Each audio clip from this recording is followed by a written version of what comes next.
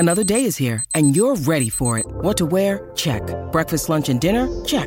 Planning for what's next and how to save for it? That's where Bank of America can help. For your financial to-dos, Bank of America has experts ready to help get you closer to your goals. Get started at one of our local financial centers or 24/7 in our mobile banking app. Find a location near you at bankofamerica.com/talktous. What would you like the power to do? Mobile banking requires downloading the app and is only available for select devices. Message and data rates may apply. Bank of America N.A., member FDIC.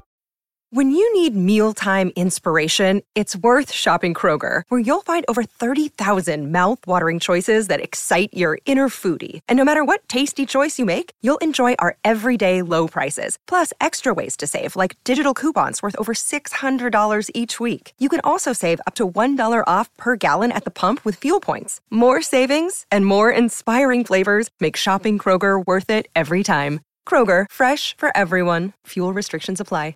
Thank you for that update, Holly. This is the Colleen and Bradley Show, My Talk 1071, streaming live at MyTalk1071.com. Everything Entertainment. Colleen Lindstrom, Bradley Trainer. Hi. And let's just quickly kind of go back over some of what we heard from the governor and from what Holly just shared with us. And then we will kind of throw one crazy, stupid idiot in there just so we can have a little bit of levity up in here. But again, yes, and we sort of anticipated this earlier today that we would be getting an extension on that stay-at-home order. And indeed, it has been extended to May 4th at this time.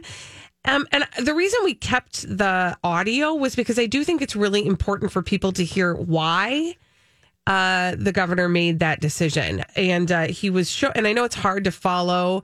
I couldn't even see the models that they were showing. And I know it's really hard to follow the models, but by all accounts, it has everything to do with, again, making sure that our healthcare system is able to handle an influx when/if it happens. Yeah, I mean, the thing that I love about these updates that we've been getting is, in addition to the fact that our governor is just able to communicate in a way that I think, most of us who aren't technically savvy or understand complicated science. And the models they're using involved all sorts of things that you and I would probably make our brains hurt. Yep. I just love the way that he's able to explain that in such a way as that it's calming. Number one, that teacher energy. Yeah, for sure. And also it does, what I'm excited about is, and I'm glad that we got to hear it today, is that it shows that while we are still facing a very, very dangerous and deadly crisis, the things that we've been doing that have really, it's an understatement to say shaken the very foundations upon which our economy is on top of, it has worked and it is working. And I should say it gives us hope that if we continue to do some of these things, that fewer people will die, and therefore more people will likely, when we do get to return to some semblance of what we knew as normal before, there will be more people to do so than we perhaps were concerned about. I think that that's an important thing to highlight, and it was something I was thinking about yesterday. I actually was thinking about it. I was considering it yesterday. The idea that, again, we can repair an economy, it sucks. This sucks. But when there are more people to help repair the economy, the economy is more easily It's a lot repaired. easier to jumpstart the economy with actual people. Right. So if we would have just let this thing go unchecked, we would have fewer people. And again, that would have tanked the economy in a different way. Just to see those numbers was very helpful. So I'm grateful that because also here's the other thing is sometimes when people are in charge of things, I don't think that they always understand that they need to explain what it is they're doing and why. And I think that in addition to just being a calming thing, it also is a very valuable thing for it gives all of us reason to go, okay, we can do this. Right. We already got through a certain amount. I mean, how many days have we been doing this? So interestingly, you just brought that up. So I just got, my husband sent me a text in the midst of all of that. And he said the following: May 4th, we can do this. That's less than a month. Yeah. He says, I've been home since March 13th, which is basically the same time frame from then until now. Yeah. So if you kind of put it in that perspective, like I said earlier, I think in the show, I said something like we're in the middle of this marathon. We are. This is, we're kind of, but we're certainly midway. We are certainly not toward the end, but we're not at the beginning either. Yeah, in terms of this portion of this experience where we are going to have severe restrictions, it seems like we're about halfway through. And I was watching a little bit of Andrew Cuomo, the governor of New York's. Andrew Cuomo? I always get the Cuomos mixed up. I do too. Is that the right one? That is the right one. Yeah. Chris Cuomo is the one on CNN who has COVID-19. And their dad is dearly departed, but he was... Mario Cuomo. Yeah. Yep. So back to why I thought of that. I was listening to a press conference with him yesterday, and he was talking about, I know it seems like it's been forever, but it's only been 37 days. Now, a lot has happened in those 37 days. Many, many people have lost their lives. Far more of them have actually lost their livelihoods, and that's all relevant. But the takeaway for me was he likened or hearkened back to the 1918 flu pandemic when it took several years to completely account for everyone that would be affected by this, by that particular disease. And if those people were able to make it through that experience, then certainly we can make it through tens of days versus tens of weeks or months. Right. Now, it's not to say that this problem will be over at the end of that, but that it will be more manageable by all accounts. And, you know, the science we learned today backs that up, than something far worse that they faced 100 years ago. Absolutely.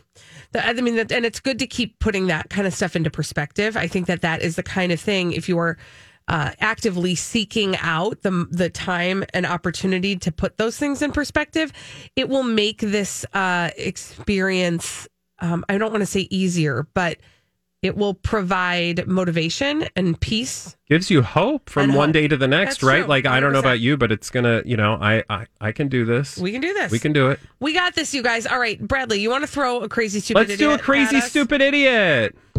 Well then, I guess one could say that's a crazy stupid idiot. Colleen and Bradley present CSI. It stands for crazy stupid It idiots. sure does. Why? Well, because the world's full of crazy stupid idiots, dumb people doing dumb things repeatedly over and over again, oftentimes in the state of Florida. Sometimes other places. But we're going to go to Florida. Let's just go straight And also, I love how, like, hey, let's get back to the fun stuff. Oh, wait, it's a COVID-idiot. Oh, So remember all those things we just said about how excited we are that people are, like, doing the thing? Yeah. This guy was not doing the thing. Uh-oh. They're out there, man. Unless by the thing you mean being a COVID-idiot. So I want to take you to a Winn-Dixie Okay. in Florida, and I want to tell you about a 49-year-old paramedic. So someone who you'd hope was part of a happy story. Is this the COVIDiot? Uh-huh. Oh, girl. Christopher Canfora, a 49-year-old paramedic, intentionally did something at a Winn-Dixie recently that earned him crazy, stupid COVIDiot status. What did he do? Would you like to guess? Yeah, no. He licked the produce. Close. He coughed on the store cashier. Dude. Intentionally. We're not doing that right now. So- Ever, actually. He went up to, let's see. He went up to Amanda Puig around 9:10 in the a.m. and commented on tape markers placed on the ground to ensure that patrons stayed 6 feet apart. Which, by the way, thank you to stores for putting those out. Yeah. I think that's great. Yeah, and sometimes they put up like shields. Anyway, so he goes up to Puig and says, this is getting out of hand. This is why everywhere I go, I got to cough. I cough behind everyone with a mask. What? So what he's saying was, this is why I am forced to go up behind people who wear a mask and cough on them.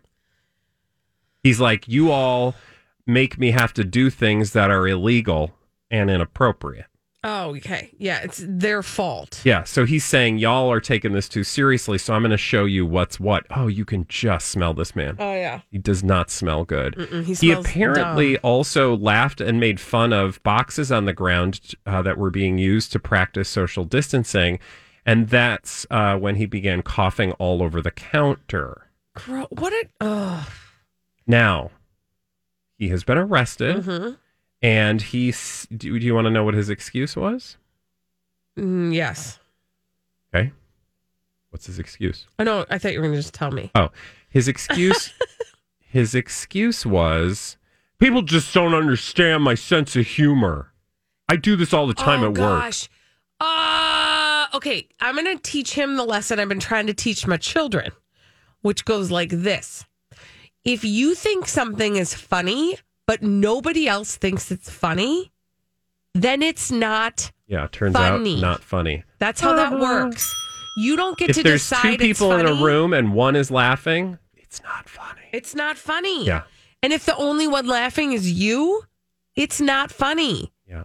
That's not a sense of humor. That's a sense of idiot. Crazy, stupid, COVID-idiot. Bye.